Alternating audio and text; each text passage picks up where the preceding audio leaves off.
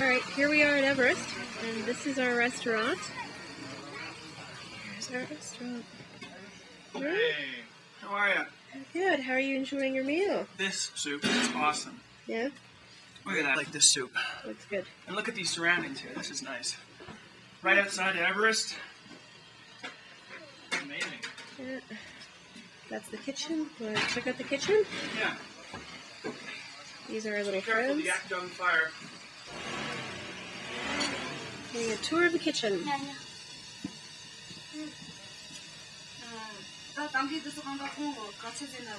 good. A little bit of chili.